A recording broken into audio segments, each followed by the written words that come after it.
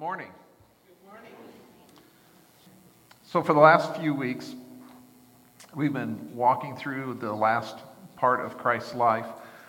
We looked at the triumphal entry one Sunday. Christ announces to everyone that he is the Messiah, riding upon the donkey, as is the tradition of royalty in Israeli history. We looked at his announcement to the chief priests and scribes, which got their attention, that this is a man that needed dealt with. The children and the people were singing out, Hosanna, the Son of David, and so forth. Then on Good Friday, we saw him suffer the consequences of such notoriety, being nailed to the cross, paying a penalty. We sing the song this morning, where else will we go for the words of eternal life? One of my favorite passages out of John 6. Jesus showed us the way by going to the cross. That's how we get eternal life. And then on Easter Sunday, we looked at the resurrection, that the story had not ended, that Jesus is not in the tomb, but that he has risen. And we saw the women coming to the tomb early in the morning to apply spices, burial perfumes upon the body, only to be confronted with some angels telling them, "Who are you looking for?" He is not here. He is risen. That is so exciting. And then the question came up, what does Jesus do now? Where is he? What is he about? And so this morning, we're going to just take a moment, and we're going to look through the book of Hebrews. We're just going to hopscotch to different passages and get an idea of what exactly Christ is doing at this point. The book of Hebrews is unauthored, as far as we know. Some people surmise that maybe the Apostle Paul wrote it and left it anonymous, but that doesn't really fit with his theology. But whatever and whomever wrote it, it is a book that is, if nothing else, just a praise to the Savior. It's like one continuous long sermon full of songs of praise, thoughts of praise, but some very specific theology as to what Christ is doing. So after the resurrection, how many days did he walk around and show himself to people and prove that he had indeed defeated death? 40 days he's out there. And he's appearing to his disciples, he's appearing to the women, he's appearing to all of the people that followed him. It's, Paul in 1 Corinthians 15 goes down quite a list, and he demonstrates that he is alive. And by the time we get to Acts chapter 1, he is gathered with his disciples and some others besides on the Mount of Olives, and he gives his famous last words, his great commission, recorded in Matthew 28, 18 through 20, and also Acts 1:8. And at that point, he ascends to the clouds, it says. And while the disciples were still watching him, an angel draws their attention, and they are given instructions and so forth. And the apostles then wait for the Holy Spirit's arrival in Jerusalem, which happens on the day of Pentecost. They're filled with the Holy Spirit, and Christian history is begun. The church is inflamed with zeal, with excitement, and Gentiles are welcomed gladly into the fellowship, though somewhat reluctantly at times by their Hebrew brethren. So what is Jesus doing since he ascended? So in Hebrews chapter 1, starting at verse 1, let me read. Long ago, at many times and in many ways, God spoke to our fathers by the prophets. But in these last days, he has spoken to us by his Son. So the book of Hebrews is written, it's a later book. It's not written like the Gospels, soon after Christ ascended into heaven. This is a while down the road. So he's saying that God is still speaking to us through his Son, whom he appointed the heir of all things, through whom also he created the world. That gives us a look at a little bit of what Christ's activities were before incarnation. He was the creator of the world. God worked through his person to do that. He is, and this is in the present tense, so it means currently, the radiance of the glory of God and the exact imprint of his nature. And he upholds the universe by the word of his power. Now that telling us what he's doing right now. He currently, one of the things that he is doing is he's upholding the universe. He's keeping the laws of nature, the exact layout of all the things that were created in working order. He has an ongoing job. Not only did he create the world, he sustains the world. I keep a little laminated card in my Bible that gives a prayer prompt for me that tells me that God is our creator, he's our sustainer, he is our protector, and he's our provider. And Christ follows along in that. He is sustaining the universe. He upholds it. After making purification for sins, that is dying at the cross, he sat down at the right hand of the Majesty on high, having become as much superior to angels as the name he has inherited is more excellent than theirs. So where did Christ go after he ascended? He went right into the presence of his heavenly Father, and there he sits. And this is not the only reference to that. If we want to, we could go to Romans chapter 8, and everyone knows Romans 8, the early verses, where it says that there is now no condemnation for those of us who are in Christ Jesus. That's one of those handy verses we pull out when we've done something we know we shouldn't do, and we're feeling incredibly guilty as we come into prayer with the Father. And then the Spirit sometimes gives us this encouragement. There is no condemnation for those who are in Christ Jesus. Why? It's not that our sins have lost the power of condemnation. It's because that penalty for those sins have been put upon the cross already by God on his Son, so that they are now atoned for, right? But if we go to the back of Romans 8, he says, "What then shall we say to these things?" Paul is writing. "If God is for us, who can be against us?" Another favorite one of our verses, right? "He who did not spare his own Son, but gave him up for us all, how will he also not with him graciously give us all things? Who shall bring any charge against God's elect? It is God who justifies. Who is to condemn?" And then here we go. "Christ Jesus is the one who died, more than that, who was raised, and then who is at the right hand of God." So we're going to see like 3 or 4 references this morning that it seems to be that Jesus' place after his ascension is to stay near his Father. The question then arises, what is he doing there? What is his point of being there? Well, let's take a look at Hebrews 4. Jump ahead a little bit. In Hebrews 4, we're going to look at verse 14. "Since then, we have a great high priest." And the concept of priesthood has always been part of the Christology of Jesus of Nazareth. But he says, since we have a great high priest who has passed through the heavens, Jesus, the Son of God, let us hold fast our confession. For we do not have a high priest who is unable to sympathize with us in our weaknesses, but one who is in every respect has been tempted as we are, yet without sin. Let us then, with confidence, draw near to the throne of grace, that we may receive mercy and find grace to help in time of need. So one of the things that the Savior is doing is he's not only sitting by the Father, but he's making intercession for us. He's doing the things that maybe an attorney might do. We could call it an advocacy. He is our advocate. We can come close to the throne because of what Jesus did. If you remember the story on the crucifixion day when Jesus is hanging on the cross and he says it is finished, well, what happens? There are several things that happens, but one of the most important things that happens is in the Holy of Holies in the temple, the veil rips from top to bottom. Before, no one was allowed to go into the presence of God, right? Except for whom? The high priest, right? The man in the Aaronic priesthood, the Levite, who is a descendant of that man Aaron. And once he had been purified and gone through all of the steps of purification, and he would be representing the nation of Israel, he would once a year on Yom Kippur go right into that Holy of Holies to where the Ark of the Covenant was in the presence of God. Now, because of Christ's death on the cross, that has been opened. There is no longer a barrier between us and the Father. His presence is not limited to the locale of the temple, which is good news because the temple doesn't even exist anymore, right?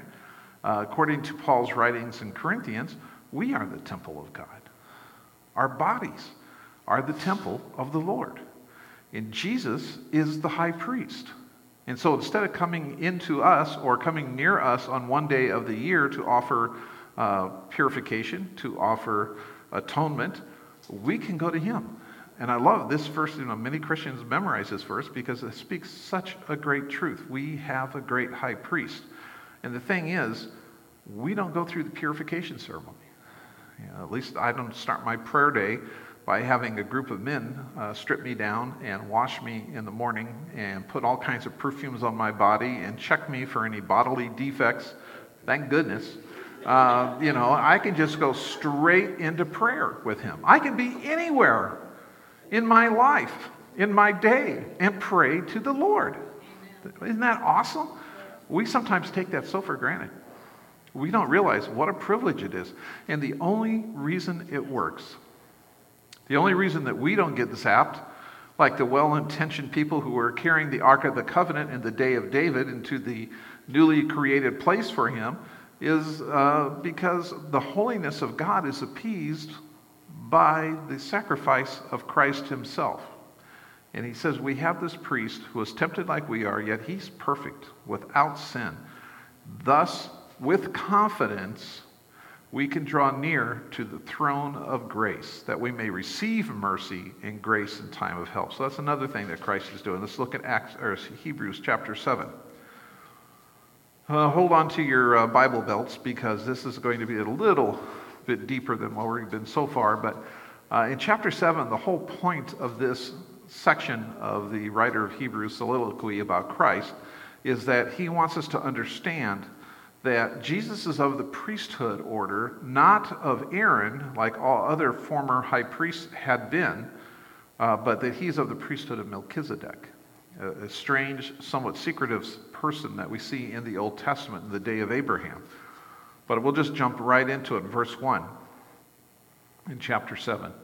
For this Melchizedek, king of Salem, priest of the Most High God, met Abraham returning from the slaughter of the kings and blessed him. And to him, Abraham, he apportioned a tenth part of everything he has. First, by translation of his name, he is the king of righteousness. That's what his name means. He's also the king of Salem, that is, king of peace. He is without father or mother or genealogy, having neither beginning of days nor end of life, but resembling the Son of Man, he continues a priest forever. So Melchizedek, when he appears in the Old Testament, we're not told a whole lot about him by introduction, but the author of Hebrews gives us some insights and says, wait a minute, this man, this priest, he doesn't have a father, doesn't have a mother, he wasn't born, nor did he die. So what we're led to believe is that he was actually an epiphany. He was an appearance of Christ in the Old Testament before his incarnation. And now, Jesus is of that same order. We're going to jump down to verse 11. Now, if perfection had been attainable through the Levitical priesthood, that is, the priesthood that the Jews were used to for all their centuries, what further need would there have been for another priest to arise after the order of Melchizedek rather than the one named after the order of Aaron? We wouldn't need Melchizedek if the law and the priesthood of Aaron had been sufficient. That's what he's saying. Verse 12, for when there is a change in the priesthood, there is necessarily a change in the law as well. For the one whom these things are spoken belonged to another tribe from which no one has ever served at the altar. What tribe was Jesus part of? He wasn't a Levite. He wasn't qualified to be in the Aaronic priesthood, was he? Oh, he's of the tribe of Judah. For it is evident that our Lord was descended from Judah, and in connection with that tribe, Moses said nothing about priests. This becomes even more evident when another priest arises in the likeness of Melchizedek, who has become a priest, not on the basis of legal requirements concerning bodily descent, but by the power of an indestructible life. And we only know of one person who has an indestructible life, who beat death, who rose from the grave. For it is witnessed of him, you are a priest forever, after the order of Melchizedek.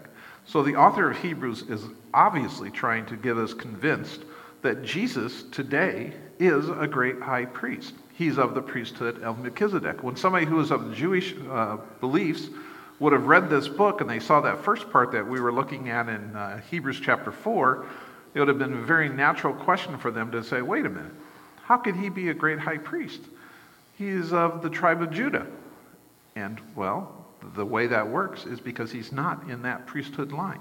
He's in the separate priesthood of Melchizedek. For on the one hand, a former command is set aside because of weakness and uselessness. That's the old priesthood. And then verse 20, and it was not without an oath, for those who formerly became priests were such without an oath. But this one was made a priest with an oath by the one who said to him, the Lord has sworn and will not change his mind. This is a quote from Psalm 110. You are a priest forever. Jesus has got the promise of the Father that God will not change his mind. Jesus will always be a priest. This makes Jesus the guarantor of a better covenant. So there is another function that Christ has. And we might say, what covenant, what promise does Jesus guarantee? He guarantees the new covenant. And the author of Hebrews in chapter 10 will go through a repetition of what that new covenant is. So the new covenant basically is an agreement between God and his people, Jeremiah 31, that tells us that blessings are going to come throughout the whole world because of the act of this covenant maker, this covenant keeper, who is Jesus Christ. He is the guarantor of that. And the only reason he could be the guarantor of that is because he fulfilled the covenant requirements by going to the cross, by offering his body as a substitution for ours, by taking upon himself the penalty of all of our sins, because as a perfect man, he could do so. He is the second Adam, as it says in Romans, right? And because of his perfection, he can take the sins of you, your sins, my sins, and put them on himself. The ones in the past, ones in the present, ones in the future. He's the guarantor of that covenant. It's the best warranty you're ever going to find, right? Then he holds his priesthood permanently because he continues forever. Now this is important. Yeah, sometimes we read right over that. If you've read Hebrews several times, you say, well, Jesus holds his priesthood forever. That's important. He lives eternally. Why does he need to say that? It is my belief that this is a reference to the Jewish people who would immediately have thought of, well, I wonder what's going on. If we look back in Numbers chapter 35, where there is the citing of the whole story of the cities of refuge, which we didn't cover when we deep dived into Deuteronomy. We just didn't have time. But if I can just touch on it briefly, the cities of refuge were a series of cities that God had the people of Israel establish, 3 on the east side of the Jordan, 3 on the west side. And it was put there so that if a person accidentally killed someone else, and the key word there is accidentally. So look, if you look at verse 16 in chapter 35, it says, but if he struck him down with an iron object so that he died, he's a murderer. The murderer shall be put to death. That was part of the law. And if he struck him down with a stone tool that could cause death and he died, he is a murderer. The murderer shall be put to death. That is the law. Or if he struck him down with a wooden tool that could cause death, he died, he's a murderer, so forth. The avenger of blood shall himself put the murderer to death when he meets him. He shall be put to death. Part of the law's qualifications for an avenger of blood is that you're a family member of someone that was unjustly killed by another Hebrew, and you have the right then to hunt that person down and exact vengeance in the name of the law. And there was nothing that anyone could do to that avenger of the law. He would not be held punishable for that. But if you drop down a few more verses in 22, but if he pushed him suddenly without enmity or hurled anything on him without lying in wait, or used a stone that could cause death, and without seeing him, dropped it on him so that he died, though he was not his enemy and did not seek his harm, then the congregation shall judge between the manslayer and the avenger of blood. So the idea is just that you had a situation where we would call it involuntary manslaughter. You're out and you're doing chores, you live on a farm, and as you swing the axe, the blade comes off the wooden handle, and it hits a neighbor, and that neighbor dies. You didn't intend for that to happen, but death happened anyway. Now, the avenger of blood law still stands. His relative can come after you and require your life for his, right? Tooth for tooth type of idea that you see in the law. But it says here, if it is involuntary manslaughter, the congregation of Israel, the local rulers, will judge between you and the avenger in blood in accordance with these rules. And the congregation shall rescue that manslayer from the hand of the avenger of blood, and the congregation shall restore him to the city of refuge. So he is then required, if he wants to stay alive, to get to one of those cities where it's called the city of refuge and stay in its boundaries if he wants to avoid having vengeance taken out upon him, right? And it says, but if the manslayer shall at any time go beyond the boundaries of his city of refuge to which he fled, and the avenger of blood finds him outside those boundaries of the city of refuge, and the avenger of blood kills the manslayer, he will not be guilty of his blood. For he must remain in the city of refuge until the what? Until the death of the high priest. You see, that's your golden ticket. That's how you stay safe, is the high priest himself will be alive, and he is your guarantor of safety. Now, do you want the high priest to be a 25-year-old new high priest if you have to go there? Or do you want him to be an old curmudgeonly man like me if you have to go there? Right? That's your safety valve. That's it. But when we're looking back at this priesthood that Jesus is part of, in chapter 7 of Hebrews, we're told that he's a priest forever. When we sin against the Lord, and any sin is against the Lord, we know, because we've already walked through the whole story of Jesus on the cross, that sins require vengeance, blood, punishment, judgment. And God is within his parameters, according to the law of the universe he created, to make us exact payment that could cost us our lives. Jesus' function, now that he is risen, is he stands by the Father, and when you or I sin, he's right there to present his bona fides, okay? His nail-pierced hands, the slit in his side, and he says, Father, David's forgiven. No blood is going to be required of him, ever. This sin is separated. And then we can jump to Psalms and talk about how our sins are taken away from us, and we're washed as white as snow and so forth. It's true, but because of what Jesus does for us now. You remember the story of Job when the sons of God showed up in front of the Lord's throne, and they said, consider your servant Job. And Satan complained that God was giving Job special favor. And this arrangement came about where Satan could plague Job and make his life miserable, right? And all he couldn't do was require his life. But God ultimately protects him. But the atonement for those sins, the atonement for your sins and my sins, the challenge of Satan to maybe say, consider Dave, Father. The only reason that he serves you is because Jesus just stands in front of him and says, no, afraid not. According to 1 Corinthians, he has been bought with such a high price. I bought you. I paid the price for you. When I went to that cross, I was thinking of you. And you say, well, how could he think of all the people of all times at that moment? Because he's God. We already looked at how he's the creator of the world, right? He's the sustainer of the universe. That's what he's doing right now. He certainly knows the people that he takes care of. God told us that. Jesus talks about how he knows the numbers of the hairs on our head. He knows your name. And Jesus goes to work for you.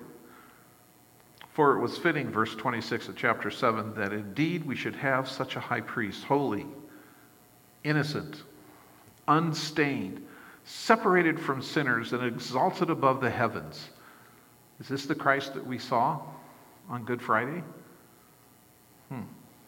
In some ways, he is. He's always been holy. He's always been innocent and unstained. But he didn't look like it that day, did he? He took a brutal beating. He took many injuries. He took separation from his Father for us. And now, as our great high priest, he sits at the right hand of the Father, and he is dressed in resplendent glory. He is the man that we think of him as today. Person who cares about us, who loves of us. And he says he has no need, like those other high priests, to offer sacrifices on a daily basis. First, for his own sins. That's what the old high priest had to do, was make atonement for their own sins. And then for those of the people, since he did this once for all when he offered up himself. For the law appoints men in their weakness as high priests, but the word of the oath, which came later than the law, appoints a son who has been made perfect forever. So another thing that's happening with Christ is that this price on the cross was paid once for all. I remember so many times taking kids on special events as a youth pastor.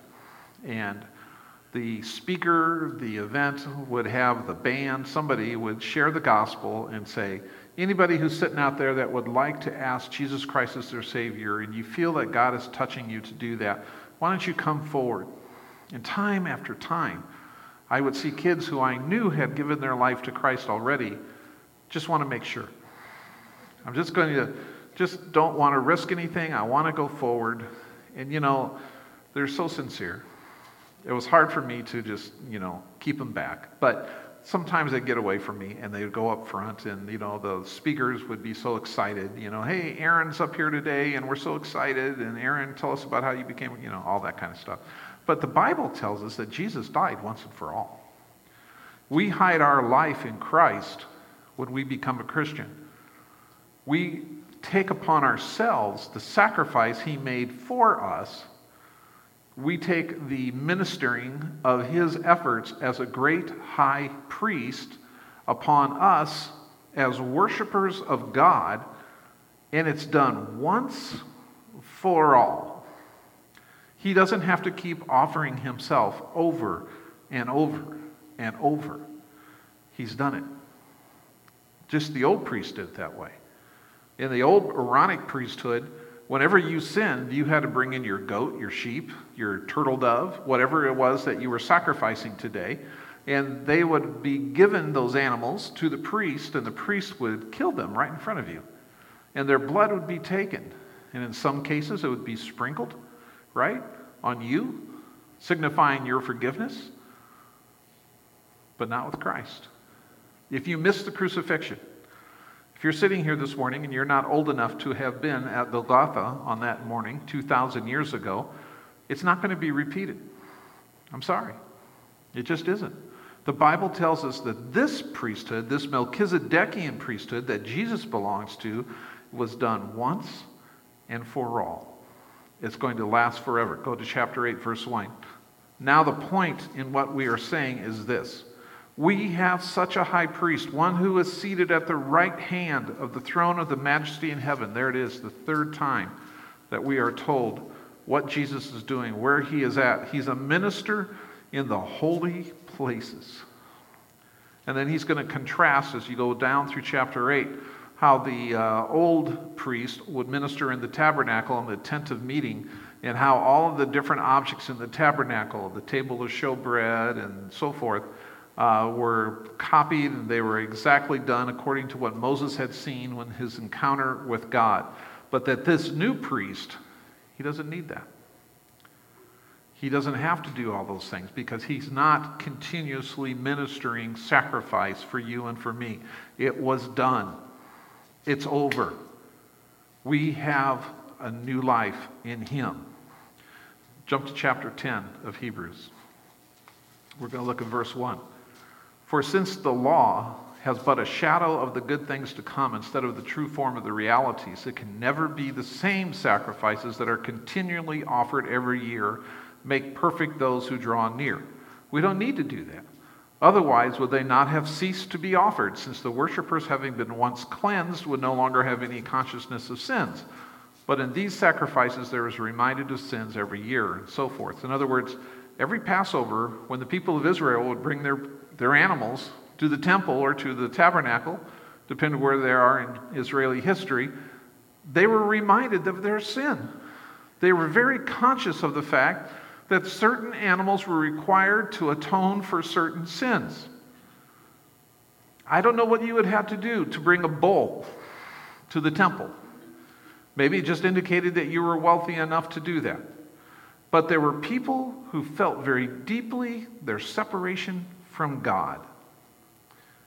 But since Christ offered himself, truly those who follow God are not conscious. They're not going to be in that boat where they are thinking about what's separating them from God. Instead, we should be very well aware that we have had our sins atoned for. I'm going to jump through chapter 10 down to verse 18, it looks like, or 19. Therefore, brothers, since we have confidence to enter the holy place by the blood of Jesus. That's our ticket, by the way.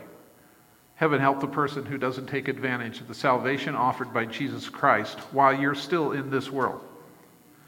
One of the easy things about doing a funeral for my own sister tomorrow is that her whole family has such a relationship with Christ. As soon as we got the phone call, we knew immediately where she was. She's in a much better place. We say that sometimes sounds so cliche-ish, but we know that. We know that because she had taken advantage of the free gift of salvation offered by Jesus. We enter into the holy places by how? By the blood of Jesus, by the new and living way that he opened up for us through what? Through that curtain that we talked about at the beginning. That is through his flesh. And since we have a great priest over the house of God, let us draw near with a true heart and full assurance of faith, with our hearts sprinkled clean from an evil conscience and our bodies washed with pure water.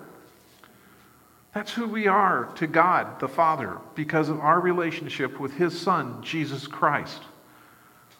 An amazing truth. We as believers, when we come together and we worship, and we have community, as Greg mentioned, with one another, when we confess our sins, when we go through baptism, when we have that special relationship with the Lord, we have our entryway paid that when this life is over, we immediately go to a new life in him. And whereas now, today, that may seem like something far and away, we don't really want to focus on that. We can't really grasp that in our mind. The day will come when it'll be your turn. It'll be my turn to be laying in a hospital, to be in a car accident, to have a heart attack, whatever it is. And this life no longer will have a hold on us. And many wonder what's going to happen next. Well, we're told right here, this is what happens next. If Jesus is sitting at the right hand of the Father, when we die from this life, we go into the presence of God because of what he is doing for us in heaven currently, right now. Right? And he continues and says, let us hold fast the confession of our hope without wavering, for he who promised is faithful. And let us consider how to stir up one another to love and good works. In other words, if Jesus is doing all this for us, we don't have to be busy about seeking out our own salvation. It's not up to us to do that. What we need to be doing is showing love to one another in the community of God's family and to the community out in the world, and let them know the truth about what we understand about Jesus, not neglecting to meet together, as is the habit of some, but encouraging one another, and all the more, as the author of Hebrews says, as you see the day approaching. We have to come together. We're supposed to be an encouragement to one another. We're supposed to challenge one another to love each other and to good works. This was so important in the day when Hebrews was written especially. The world was a dark place. It was a dangerous place for Christians. We were just reading at our retreat over this week in 1 Peter chapter 5. It's a book about suffering, about having anxieties and fears, because of what the world may do to us. But when we walk with the Savior, when we walk with him, it doesn't matter. Jesus is the one who leads us and guides us. He's the one that's already gone ahead of us to pay the penalty, and he's the one who is currently sitting at the right hand of the Father, and he's making atonement for us. He's upholding the universe. He is making mediation for us. He is our advocate, and nothing can touch us. This frees us up for doing the work of God. Hopefully that's what we're doing. One other thing that I just want to touch on real quickly is found in Matthew 28. We kind of already mentioned it today, but it's called the Great Commission. It's also in Acts 1:8. But in Matthew 28, verses 18 through 20, Jesus is getting ready. He hasn't quite gone to the Father yet. He's getting ready to do that. He's going to ascend to where he's going to be from now on. But he says to his disciples that he wants them to have these what's called final words for them to follow. And we usually make it part of what we're about as believers. He says, "Now the 11 disciples went to Galilee to the mountain to which Jesus had directed them, and he saw them, and they worshipped him. But some doubted, and Jesus came and said to them, 'All authority.'" And this is something that will carry on for him once he goes to heaven. "All authority in heaven and on earth has been given to me." So, what do you have to worry about today? What should cause you stress? How much pain do you fear? Nothing like what your Savior took for you. Because of what he did, all authority can go to him. So when you pray to this great high priest as described in Hebrews chapter 4, you're praying to the guy that has the ability and the desire to help you, to make life the way that he wants it to be for you. And he says, because of that, go, therefore, and make disciples of all nations, baptizing them in the name of the Father and of the Son and of the Holy Spirit, teaching them to observe all that I've commanded you. And behold, I am with you always for how long? To the end of the age. Which basically the author of Matthew, the disciple, and the author of Hebrews are in agreement on this. Do not forsake the gathering of yourselves together as you see the day approaching. What's the day? And the author of Matthew says, and behold, I'm with you always to the end of the age. What age? They're both referencing one event, that Jesus is going to return. He's not done with his work for the Father, right? There was the first incarnation, and someday, and I think it will be soon, there will be a second incarnation. He'll be coming down as he is in power and strength. And that's a story for another day. But we're supposed to be waiting for that, looking forward to that. And what are we supposed to be doing while we wait? Making disciples. That's the imperative. Go make disciples. There's a story told of Winston Churchill in the middle of World War II, if you're not familiar with him. He is Prime Minister of Britain. Very interesting character. I love to read things that he has written. One of my favorite historians. But he was also like the head man, you know. Everybody knew who Winnie was. Anyway, all of the RAF flyers were gathered to get ready to do a mission where they would fly bombers over Germany. It was a rainy day, uncomfortable, people standing in the mud. But wait, the Prime Minister was coming to speak. And everybody was kind of interested in what he was going to say because he had a reputation for being rather witty, and they just wanted to see him. He was an important man. And so up he comes, and he's got his flight cap on and his cigar and his big jowls and his overcoat.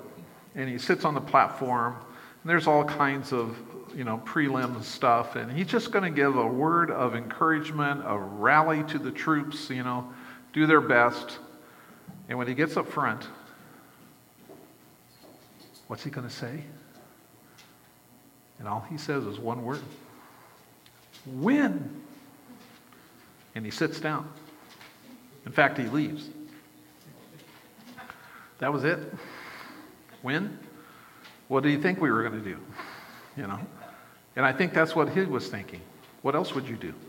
Go win. We're giving you the tools. We're giving you the mission. Just win. I sometimes think that if Christ could speak to us from the right hand of the Father to his people gathered on a Sunday morning, and we would expect him to preach a sermon, which would be much more welcome than me doing this, he would come to the front and he would stand here and just look at us, and he would say, win.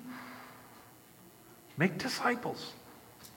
What in the world else do you have to do? It's not just working. It's not just having fun with family. It's not all the things that we might worry about or enjoy. It's one thing. Make disciples. Christ is the one thing that he is doing now, is helping us in the endeavor of letting the world know the story of Jesus Christ. That's what we have to be about.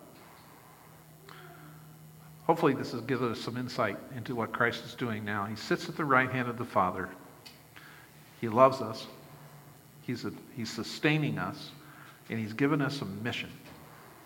And he helps us accomplish it as our great high priest.